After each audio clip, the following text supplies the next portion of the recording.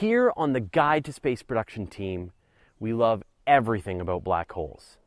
We like how they're terrifying and completely conflict with our day-to-day experience of how stuff should work.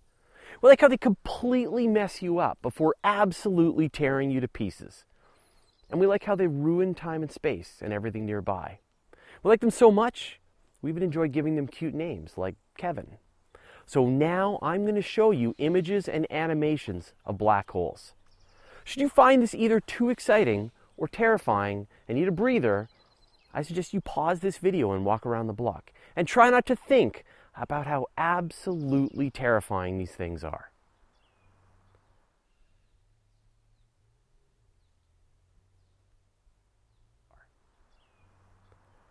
Those are just the artist's illustrations, who've no doubt been awe-inspired in the same way the rest of us have.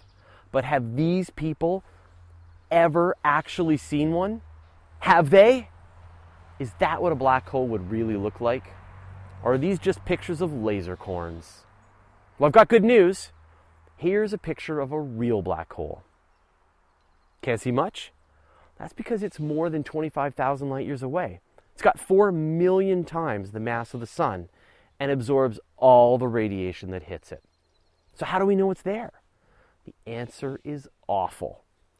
Even if we can't see them directly, they make such a giant mess of things in their neighborhood, we can still figure out where they are. For an actively feeding black hole, we see a disk of material surrounding it. Quasars are the jets emanating from active black holes, and we see them billions of light years away. And as you get closer, this area would get brighter and brighter until it was like you were close to millions of stars. The radiation would be overwhelming.